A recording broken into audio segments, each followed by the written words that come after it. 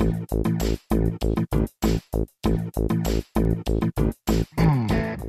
think creativity is like a phenotype for consciousness. It's something that's the expression of it that other people see. Stand by. I'll be right there. Hello and welcome to Minter Dialogue, episode number 364. Today is Sunday the 15th of March 2020. My name is Minter Dial and I'm your host for this podcast. Thanks for taking the time out of your so busy day to listen to this episode. And please rate us if you like the show and don't forget to subscribe to catch all of the next episodes. On to this week's interview, which is with Dr. Shama Rahman. Shama is an accomplished musician, vocalist, songwriter with a PhD in philosophy, neuroscience, and complexity. She has founded several initiatives, including Jugular Productions, Deep Science Ventures, and Neurocreate, of which she is CEO. In this conversation with Shama, we discuss her pluridisciplinary approach, the concept and process of creativity viewed through neuroscience, how to get into the flow state of mind, what her startup Neurocreate is setting out to achieve, and the role of AI and tech within creativity. You'll find all the show notes on minterdial.com. Now for the interview. So Dr. Shama Rahman, great to have you on the show. I got a chance to listen to you at an event called the Creative Futures, and we're looking at creativity, technology, and the future of such. You were brilliant on the panel, and so I wanted to get you on the show. So in a few words, how about describing who you are, Dr. Shama? I'm really glad you said who I was rather than what I was.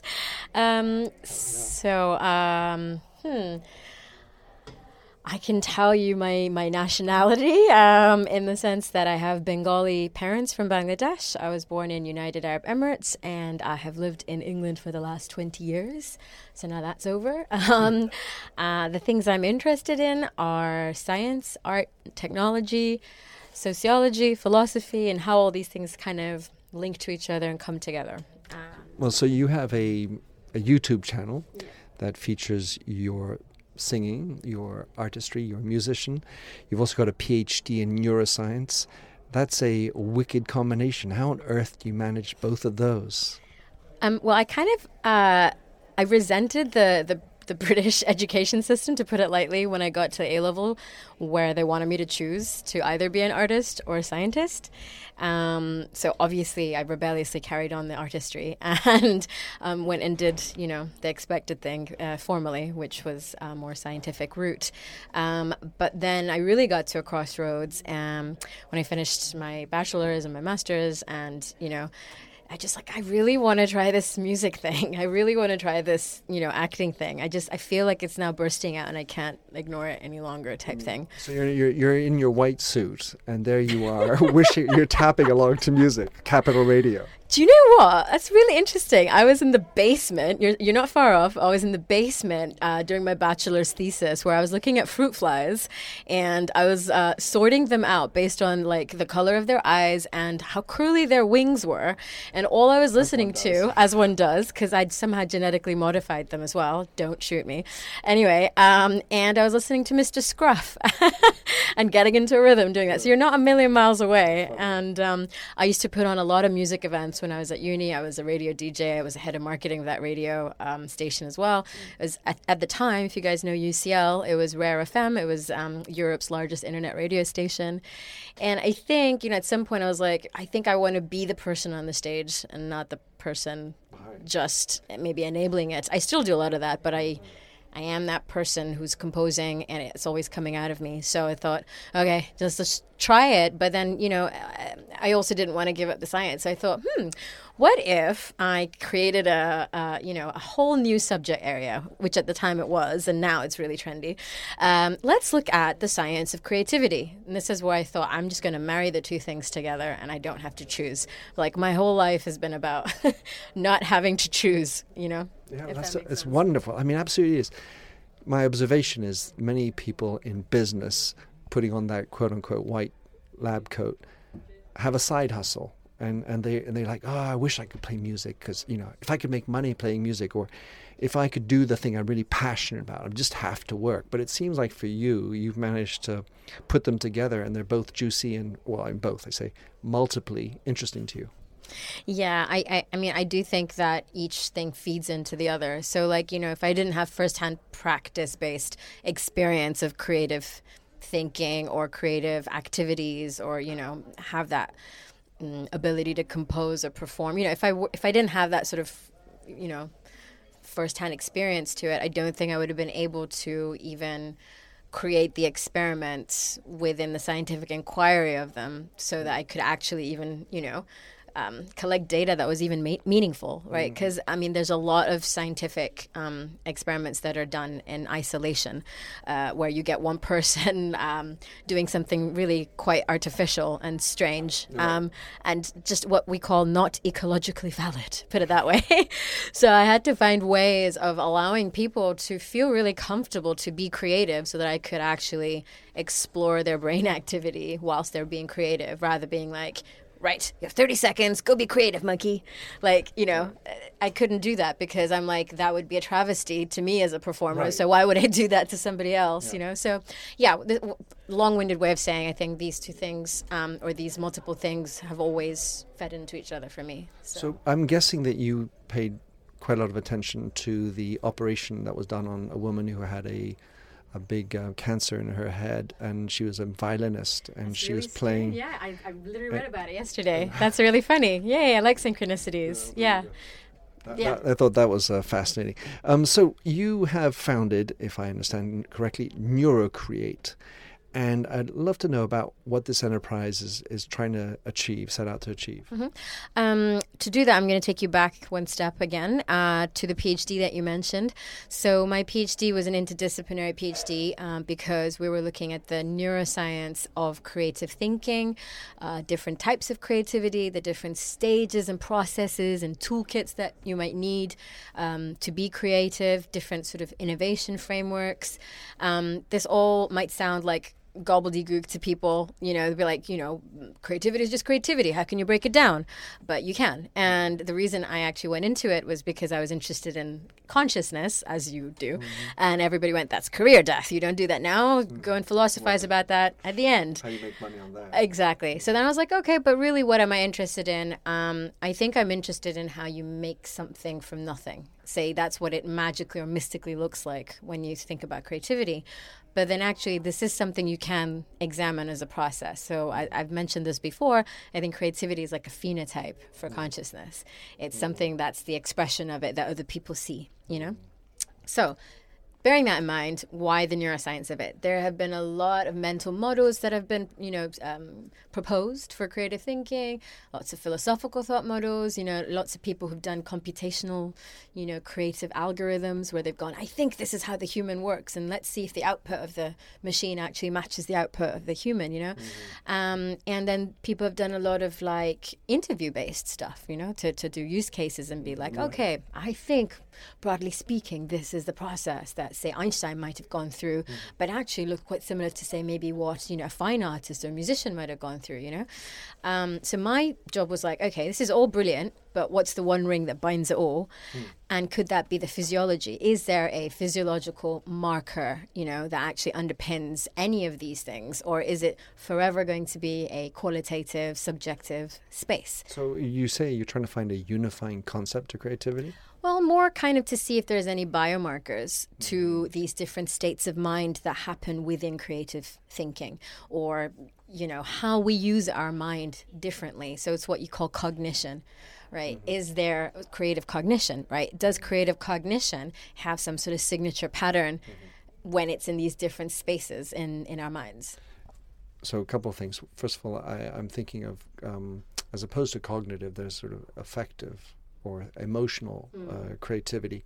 And the second thing I was wondering about, when you described creativity as something from nothing. Yeah. You can also imagine creativity at the outer limb of something that's already created. Absolutely. And so an addition to something. And so there are many ways that you can apply creativity. It doesn't have to be on a white sheet. Absolutely. So that's exactly, the reason I said that rather provocatively is that could be what it appears like, right? Suddenly you have something and then, a few minutes ago you didn't. And, sometimes even creatives quote unquote, go, I don't know how I did that. It just happened, it's this crazy synthesis and it's magic, and then you were like, nah, it came from some other thing, right? You're standing on the shoulders of giants and, or your own shoulders, if you might consider it, maybe like 20 years ago, and suddenly the idea came up again. So why don't we break it down into concepts and, these being the sort of the building blocks of thought and how they kind of come together. And so what we're doing with NeuroCreate, actually, okay, wait, again, let's go back. I, during my PhD, found a pattern within the brain activity of the musicians that I was looking at that corresponded to a mental state called flow. And flow is a mental state that was coined by a positive psychologist called Csikszentmihalyi. And he was trying to look for happiness, I suppose, and what made people happy, which is a really, really huge endeavor and super culturally biased and individual, and but what he did find were like a collection of traits that seem to go together, and one of those things is being super engaged in what you're doing, transformation of time, the ability for you to change your strategy very flexibly, so not get fixated.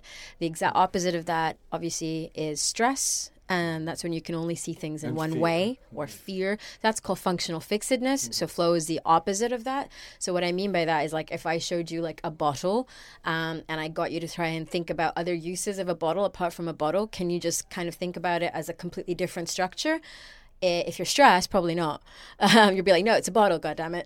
And babies are able to do that so much easier sometimes than we are. Yeah, so maybe the baby will try and roll on it like a log or something like that, right? So that's mental flexibility that comes with flow, but also the ability to see the bigger picture as well as the details. So say, you're a musician, you need to know what you're playing, what your band members are playing, and how the audience is like receiving it if you're, doing your thing well, right? Same thing maybe with a footballer, or same thing if you're like, I don't know, doing some public speaking, you have to kind of know what you're about to say, whether whatever you just did had an effect, and, Are you present? Are you present? So it's actually a temporal thing as well. You're absolutely right. So past, present, future have to be together. And the coolest thing is people say that they feel really happy. So that's where it comes back to that positive psychology thing.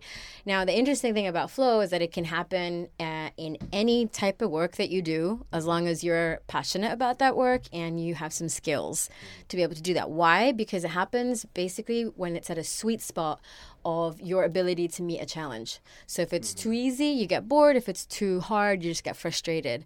So if you can do this in any work, it means you can also do it in a creative work. So assuming you're good at least you have some base level of fundamental skills, right? So we're like, okay, so what is NeuroCreate doing? We're basically creating digital collaborators which are enabled by AI to help train you in creative thinking, to help spark creative ideas and thought, in order to take you through the different stages of creativity to lead you up to the creative flow state. So essentially, we want to help you get to flow. Right. So I'm sure you did it to your own brain, Shama, while you were playing music. I'm sure that must have been really fun. I would love to do that. Side note. How do you measure the state of flow of somebody? So, you imagine you're trying to help me be more creative, and you're going to attach nodes to my head? I did when it was, in a lab, and it was like a swimming cap with 64 electrodes. Which is like great because I'm able to get a lot of data at super nice resolution, because you have 64 electrodes on the top of your head. So, yeah, exactly. But obviously not when this is like, a product that anybody wants to use, right? It has to be nice and simple. So at the moment, we have wearables called Fitbits, for example.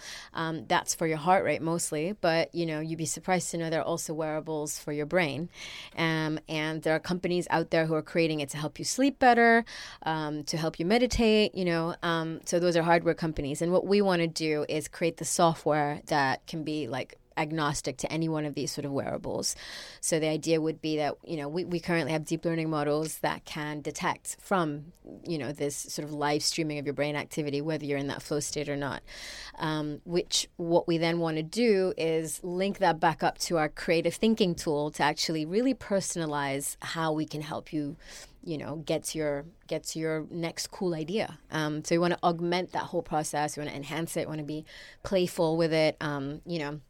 People say it can be quite frustrating when you're trying to come up with the coolest idea, but why does it have to be? So we're trying to help visualize your thinking. It's a thinking tool, basically. So in essence, with whatever this hardware is, how many senses do you need to really at least get some kind of understanding of flow? Because, if you have 64 sensors, I'm going to imagine it's a little bit more precise. If I have 5, can I get there? That's what we're working on at the moment. And so far, we've got really high accuracy rates. So, there's some wearables out there which has only 4 sensors, or some which have 14. Depends on, how cyber you want to look. Right. And what is the correlation between flow and heartbeat? I should say heart rate. I don't know. There's rate. Heart rate variability, I would say. That's what I have to look at, that sort of the interspace. Yeah. So this is what we're looking at the moment, actually, because it's not a simple. Exactly. So heart rate is just basically the number of times something like your heart beats exactly in a minute. The heart rate variability is the space between the beats. Exactly. And, an intuitive thing might be, they should be really even, right? Because if they're not, you're obviously going into some sort of panic mode or whatever, right? Actually, counterintuitively, we have a very variable inter-heartbeat interval, because it allows us to be on our toes and respond to, the lion around the corner.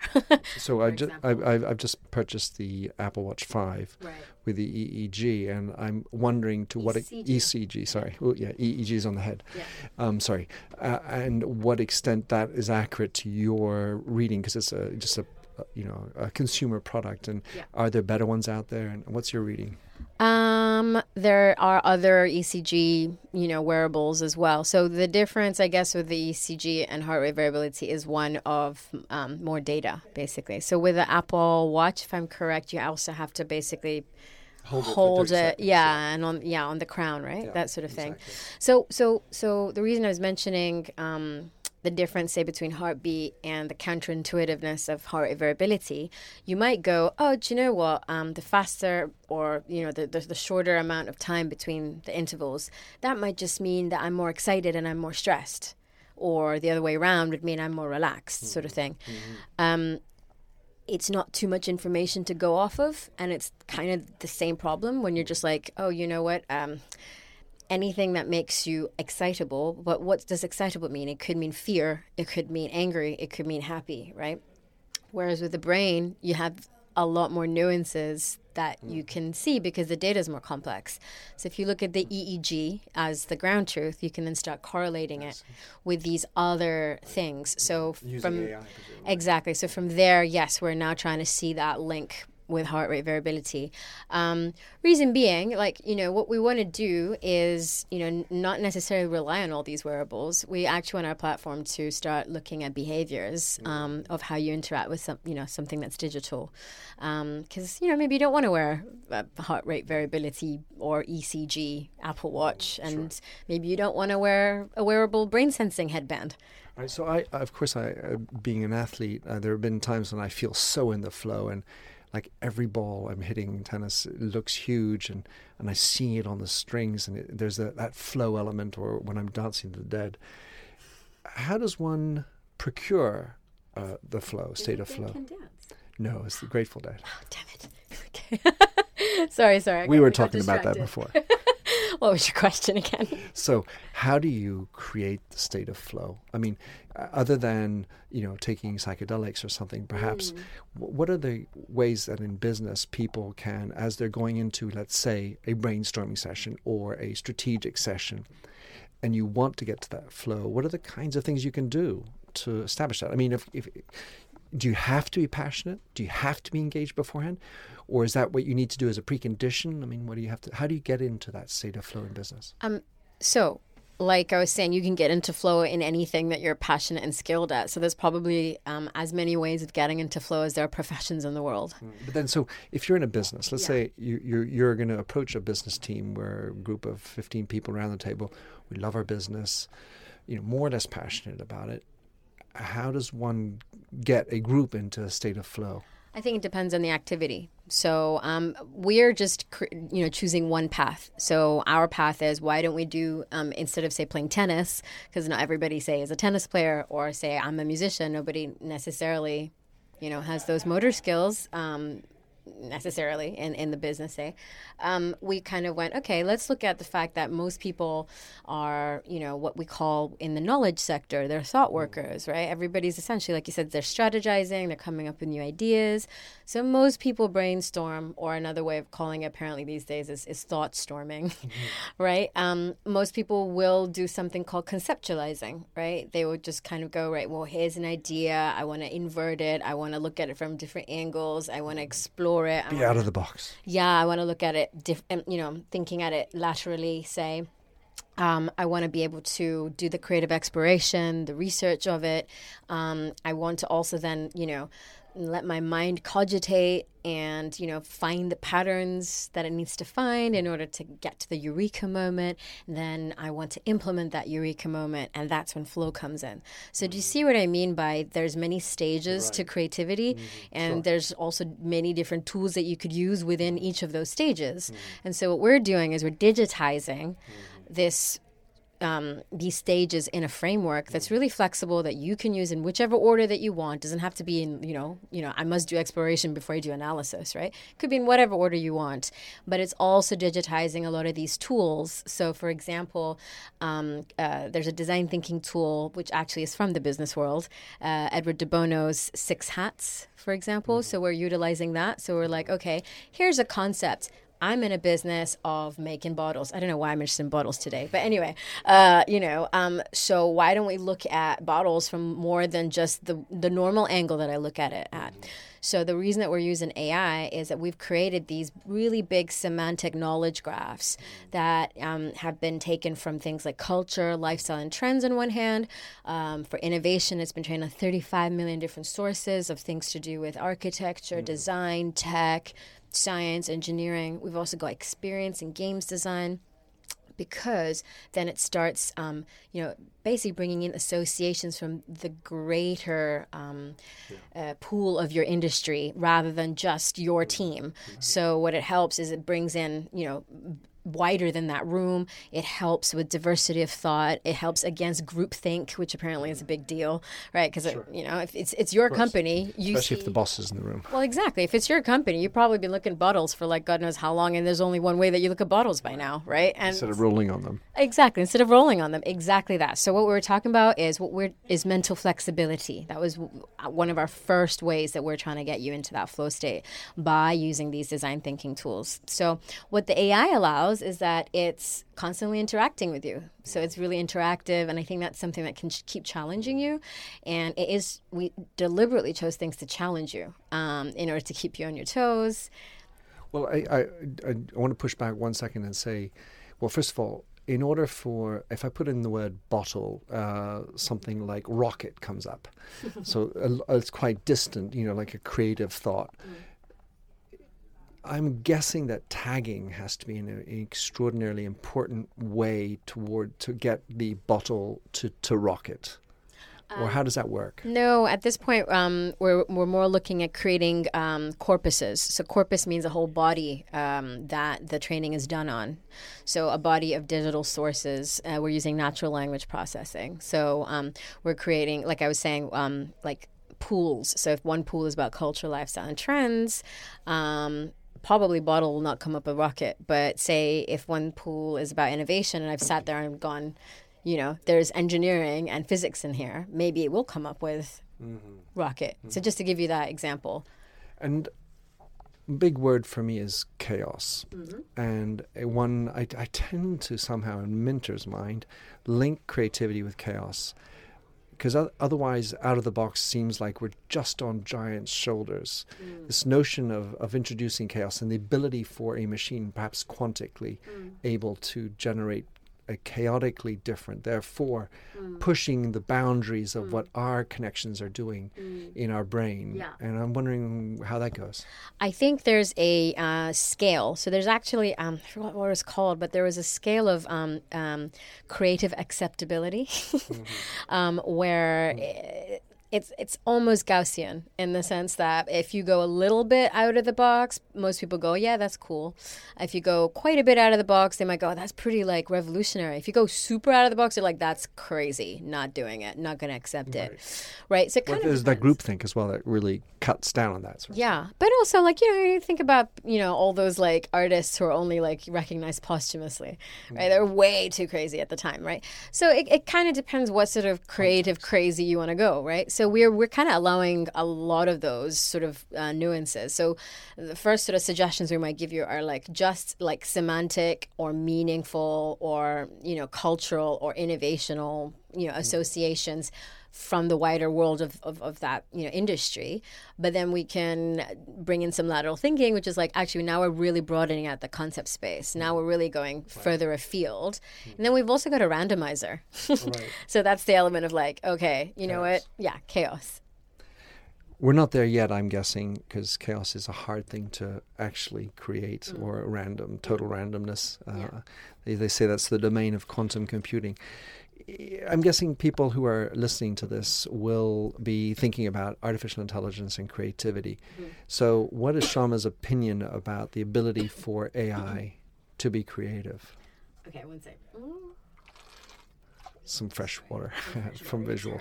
Yes. I've obviously been looking at this fresh water bottle. Now you know where my references are coming from. What is my so I often give like a talk on this, which is where do we put the word creative next to AI? Do we say creative AI? Do we say AI assisted creativity? Do we say automated AI for decision making? Okay, the creativity wasn't in that word, sort of thing.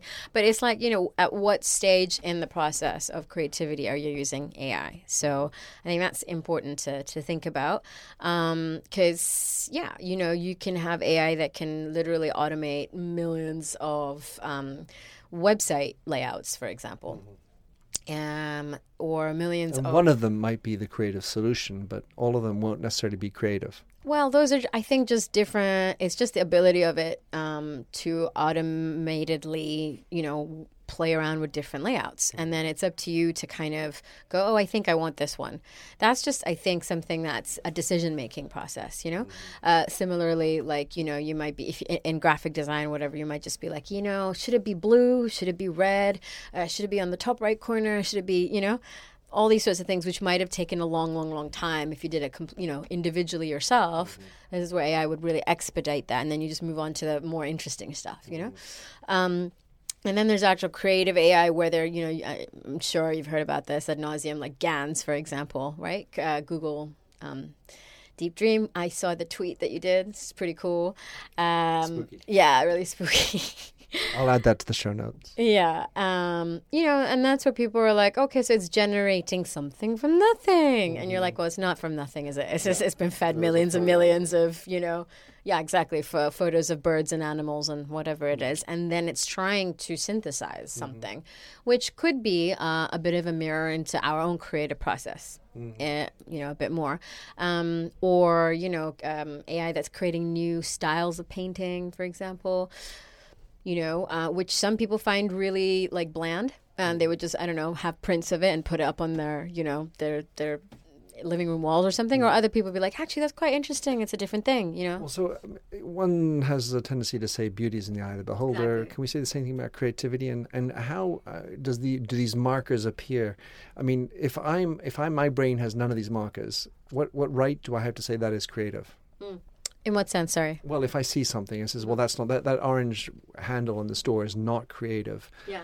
And you look at you scan 64 points and I have 0 markers on my brain. Right. So you would tend to say, well, he's not creative, so he's not allowed to give a judgment. Right. So, I mean, I could imagine that because the eye of the beholder. So if the eye of the beholder is not creative, what right do I have to judge creativity? Because we're in a business mode and we're trying to be more creative. We're trying to generate a more creative solution. some people are more prone to it than others, and then the way that they connect dots, for example, and relate one idea to another. I think you have to break down your question a bit more. All right. So if I see something creative, we say the creativity is in the eye of the beholder. Mm-hmm. I think that's creative. I don't think that's creative. Mm-hmm.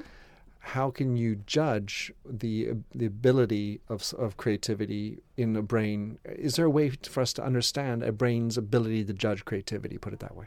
Okay, so now you're talking about the judger rather than the creator. That's correct. Right, okay, cool.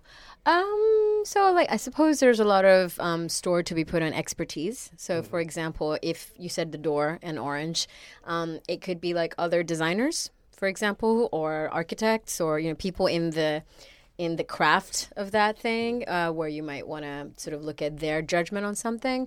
You might get a little bit broader, so it's not just architects and designers. It could be, I don't know.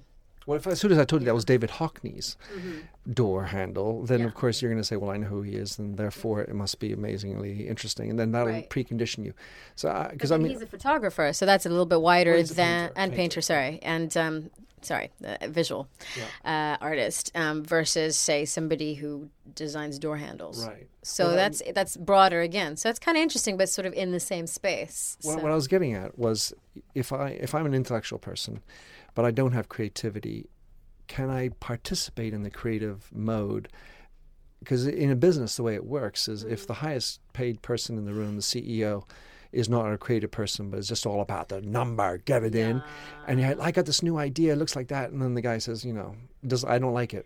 And I'll actually, you have no right to say that except the fact that you're the highest paid person in the room. Yeah. I mean, I have nothing more to add to that. It's a thought. It's a thought. No, I mean, okay. The way that, if you're asking specifically what I did in my actual PhD, you could be the seventh person to actually read it. So I could send you that. It's a very philosophical question, like what is creativity, right? So then we thought, one way could be to have a tripartite way of looking at it, right? So one thing would be a self-assessment. So did I myself think that what I created was creative? One way would be an objective assessment. And an objective assessment would be judges, right? Now, that wouldn't be just one judge because that's not really valid. In psychology, say that it should be a minimum of 3, right? We had 5, right? And it was in music, and we were looking at jazz and classical, so we had to have a mixture of jazz and classical. Yeah, because if it's already been done before, then surely that's not creative. And in order to know that, you have to have been there. Yeah, and so, for example, nowadays, people are not used to improvising on classical music, which is quite interesting, I found out, because it's a pedagogical divide. But back in the day of Mozart, it was quite common. So that's quite interesting, because Mozart actually used to build that into his symphonies. Yeah, like the in the film, and Amadeus says, would you like, you have too many notes? Would you like me to take out these ones? And he improvised this brilliant piece in the film. Exactly. And so we did find that there was a bias amongst the judges to be able to even try and judge classical improvisation. And obviously, the jazz people like the jazz things better, and the classical people like the classical things better. So we did have to correct for those biases to normalize them, right? So there are things you can do to look at that. Now, if I then went and so those are 2 things. The other thing was actually, do I see a consistent brain pattern when either one of these, groups are saying that something is creative. And also, it's not binary. We didn't just say it's creative or it's not creative. We gave them a scale between 1 to 5, right? And so it's not completely continuous, but at least it's a bit more graded. Now, if there was agreement in either 2 or 3 out of 3, then we're on to something, right? And so what I found actually was the self-assessment wasn't very good. But the objective assessment was, and it did actually correspond to a consistent brain pattern every time. Wow. So you're actually looking at the brain, seeing what's happened at the moment when they observe something and say, that's really creative. That's a 5 out of 5. and then you're trying to correlate that, and then if three of them are having this, three or more having the same thing, then you're augmenting real creativity. Well, I mean, so for example, we'd get, say, the average of the judges, right? And then we'd have the person's self-assessment, and then we'd have the brain activity. So, for example, if I had found that the brain activity correlated to a self-assessment, okay, that's interesting. So maybe it's a subjective state of mind, right? If I then found that actually the brain activity corresponded to just whatever the judge's collective, decision was, you're like, oh, wait, that's kind of interesting, because that's an objective thing. And whether you know it or not, your brain has, it's geared into or shifted into a modus operandus that's allowing you to perform at this level, right? And then if you found that all three sort of things matched up, you're probably in some sort of nirvana where everybody is super self-aware and always knows that, what they did was creative or was crap, essentially. Well, is there not a possibility, though, that as the group gets synchronized, they might be doing it over a period of time, they start getting aware of the signals that they're having amongst each other, and there's a sort of, could groupthink then reestablish itself within that, as if the group is the same group all the time? Well, actually, so again, two questions, right? If you're talking about my PhD experiment, they were all randomized. Nobody was in the same room as each other, so there's no possibility of that. And the way that the performances were done were also in randomized order. It's precisely to combat this, basically. It's what they call familiarization almost, right? So you don't want things in the same order, and you don't want people in the same room doing that sort of thing. Now, if you're talking about the situation, again, we're talking about the brainstorming, and we're talking about the business and stuff like that. Yeah, that's the problem. So if you have the same group of people always trying to brainstorm about the same thing, then I don't necessarily see where you're going to find the new thing in that. So I think, when some people get a bit scared of what AI could mean for creative processes or for anything like that, it's not that everything that humans are doing are amazing, right? So actually the AI doesn't have to be like the human, and the AI isn't about replacing the human. What if the AI can just bring in an offbeat spark or stimulus to actually get you out of that group thing? Augmenting creativity. Totally. And that's the design that we're coming at it from. So yeah. So I wanted to just spend one last moment on Shama, on something you mentioned in another podcast, which really got my goat, which is that when people listen to music, their heartbeats will tend to synchronize. And he was suggesting that would be a route to empathy. So I would love for you to describe that, because that's something I'm interested in. So before having NeuroCreate, during my PhD and also kind of now as well, I have a art science creative production agency called Jugular Productions. And why jugular is a vein that joins the heart and the head. So what we were trying to do is essentially link up really heady, intellectual, academic stuff that never necessarily leaves the lab, but is super interesting, to matters of the heart. What does that mean? Visceral lived experience. And why would people even give a damn about this sort of stuff, right? So we tried to do it through performance, workshops, talks, embodied experiences. And there was a piece of research that actually said that those who sing together synchronize. And so it's actually more active than listening to music. So jury was a little bit out as to why that happened. It could be because they're singing in a choir together, therefore they're taking the breath at the same time. Whatever it is, their sort of heartbeats synchronize when they sing. There's another piece of research that showed that actually synchronizing biorhythms was the basis of group empathy. And yet another piece of research that showed that actually music was is the first technology we ever created, and specifically rhythms. So it was actually a format of getting people on the same page. Yeah, so you mentioned biorhythms and rhythms. Are they the same, and what's the correlation or link between those two? You can entrain your biorhythms from external rhythms. So what does that mean? We have a heartbeat. That's the most obvious biorhythm that we have. Obviously, you have heart, the brain. That's very, very complex rhythms that are happening there. You might have, the rate of breathing that you have. Maybe it's the blood that's pumping. There's all sorts of rhythms in your body. There's also tiny, minuscule, molecular ones. Like there's all sorts of things. It's a huge system, very complex, all interlinks, right? And curiously, and your circadian rhythm too. There is a circadian rhythm, and you did mention that. Actually, I'll come back to that. When you said business people, we'll come back to that in a second. Yeah, so something like music, which has this sort of, it might have some pounding rhythm, if it's not classical, say, that after a while you will actually see that showing up as an entrainment, whether it's in your heart or whether it's in certain sort of rhythms in your brain as well. And there's other startups that are working on that as well. And so what we did in that experiment, it was a social experiment where we didn't know what the outcome was going to be, but we thought it'd be really fun to link these two bits of research together, because what I wanted was a big love experience at the end of our event so that everybody would go, yeah, we love, do you want to come back? I just imagine this in a business context. Ooh. Big loving, basically. So the whole thing was like, all right, so we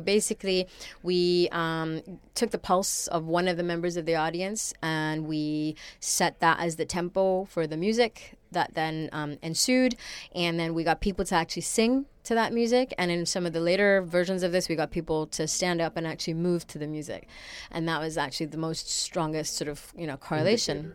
Well, then after a period of time we then stopped, and then we used our phones, because they have something called a pulse oximeter, most of them at the back of it, where you put your finger on it, you can actually see what your BPM is for your heart.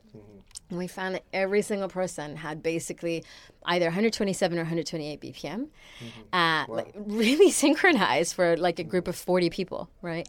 And then different ages?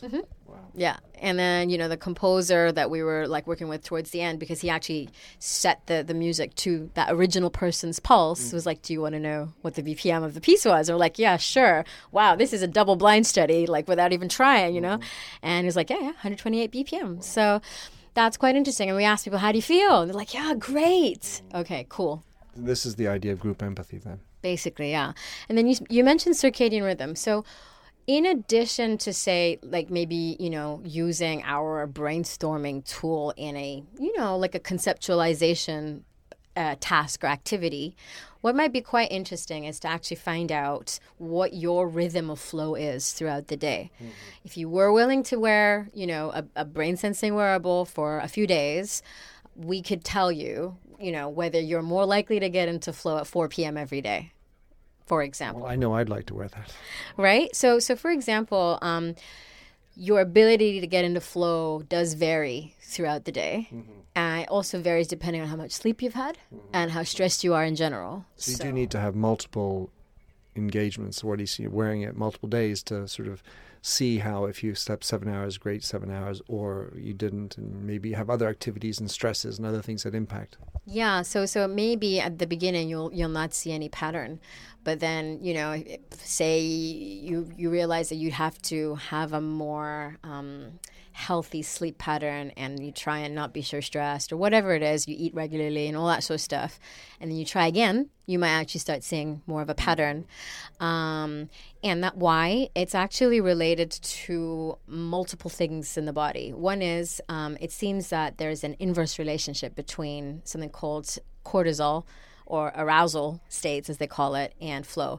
So cortisol is not a bad thing, right? It is what wakes you up in the morning, and like a shot and a burst of it in the morning. But too much of it basically is what then causes stress. So literally, the more cortisol you have, you might get more flow, and then suddenly it'll start going down again. So it basically looks like an upside down V. Right? And so imagine if you have a constant low level form of stress, you're not going to reach your full flow, for example, right? That's just one example. However, say you're trained in flow, some other research has started to show that, say you were put into more stress, you'll be more able to deal with it, be more resilient. But probably you need to have kind of had that experience of being in flow in the first place, But it's starting to suggest that. So cortisol is also related to circadian rhythm, right? So you have different levels of it throughout the day. Hence, you would have different times of the day that you're probably more likely to get into flow. So, if it's at 4 p.m., you shouldn't be doing your emails then. You should be trying to do your deep work and your deep thinking, For you mentioned 5:30 in the morning. That's cool. great, no distractions. That's when you're going to do your writing, right?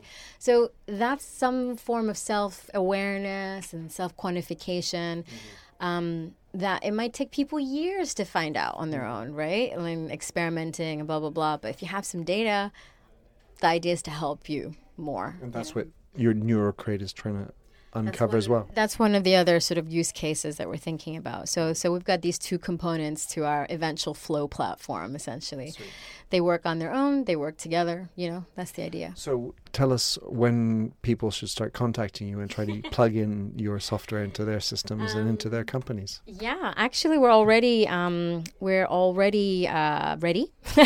with the brainstorming tool. So it's available as a cloud-enabled piece of software. All you'd need to do is download it, and we'll give Where do you get it? From me. How do I get me? So I have a website, neurocreate.co.uk. There's a /creative where you can actually go and see how this brainstorming tool works. You can email me if you like after that, and that's shama@neurocreate.co.uk, or it's rahman.shama@gmail.com. Harder to actually spell, but all right. I'll put in the show notes. Yeah, exactly. So you would just contact me directly. And we have different sort of offerings for enterprise level. We've got, individual seats per month. We've also got site licenses. It would be super useful for anybody doing strategy, anybody creating new content, and that could be like games or, a new advert or a new design for a new product. It could be, I don't know, if you're a scriptwriter or a songwriter. It could also be anybody trying to problem solve, a hairy innovation topic or issue. So, it's applicable within corporates and business as much as it's applicable with creative industries. So if you want to boost your creativity, go visit these sites. I'll put them in the show notes. Shama, thank you for coming on the show. It's been a pleasure to have you on. Great energy, and look forward to staying in touch. Absolutely. Thank you. Thanks for having listened to this recording of the Minter Dialogue Show. You'll find the show notes and other blog posts on minterdial.com. If you enjoyed the show, please head over to iTunes to give a rating and review. And to finish, here's a song I wrote with Stephanie Singer, A Convinced Man.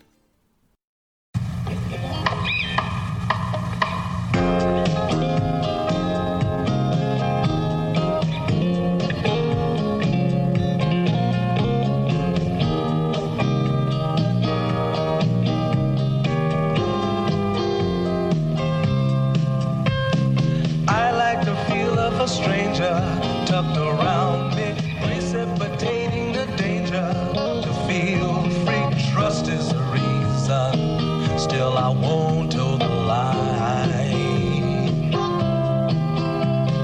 I sit here passively, hope for your respect, anticipating the thrill of your intellect. Maybe I tell myself there's no use in me lying. I'm a convinced man, building an urge.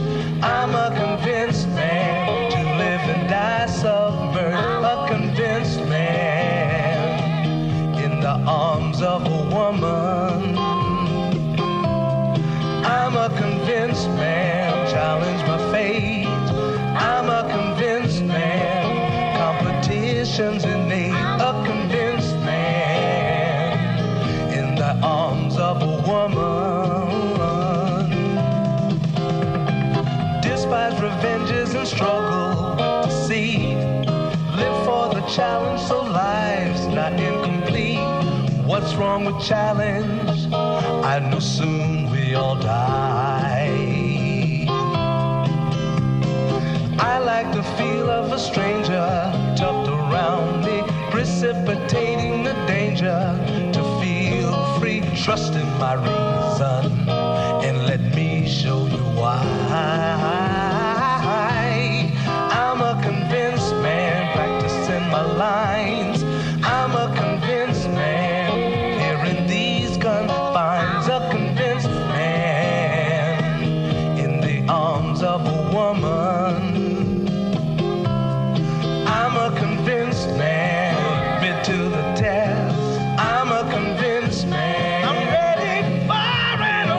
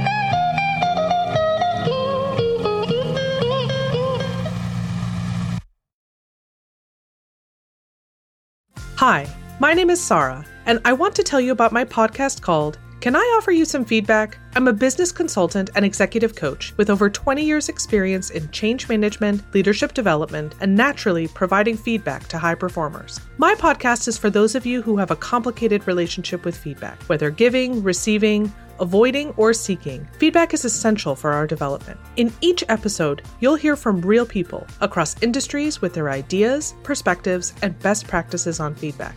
I'll also be sharing business bites with you, simple explanations of organizational tools, management techniques, and leadership philosophies that will help you and your businesses thrive. You can listen to Can I Offer You Some Feedback on your favorite podcast app or learn more at evergreenpodcasts.com.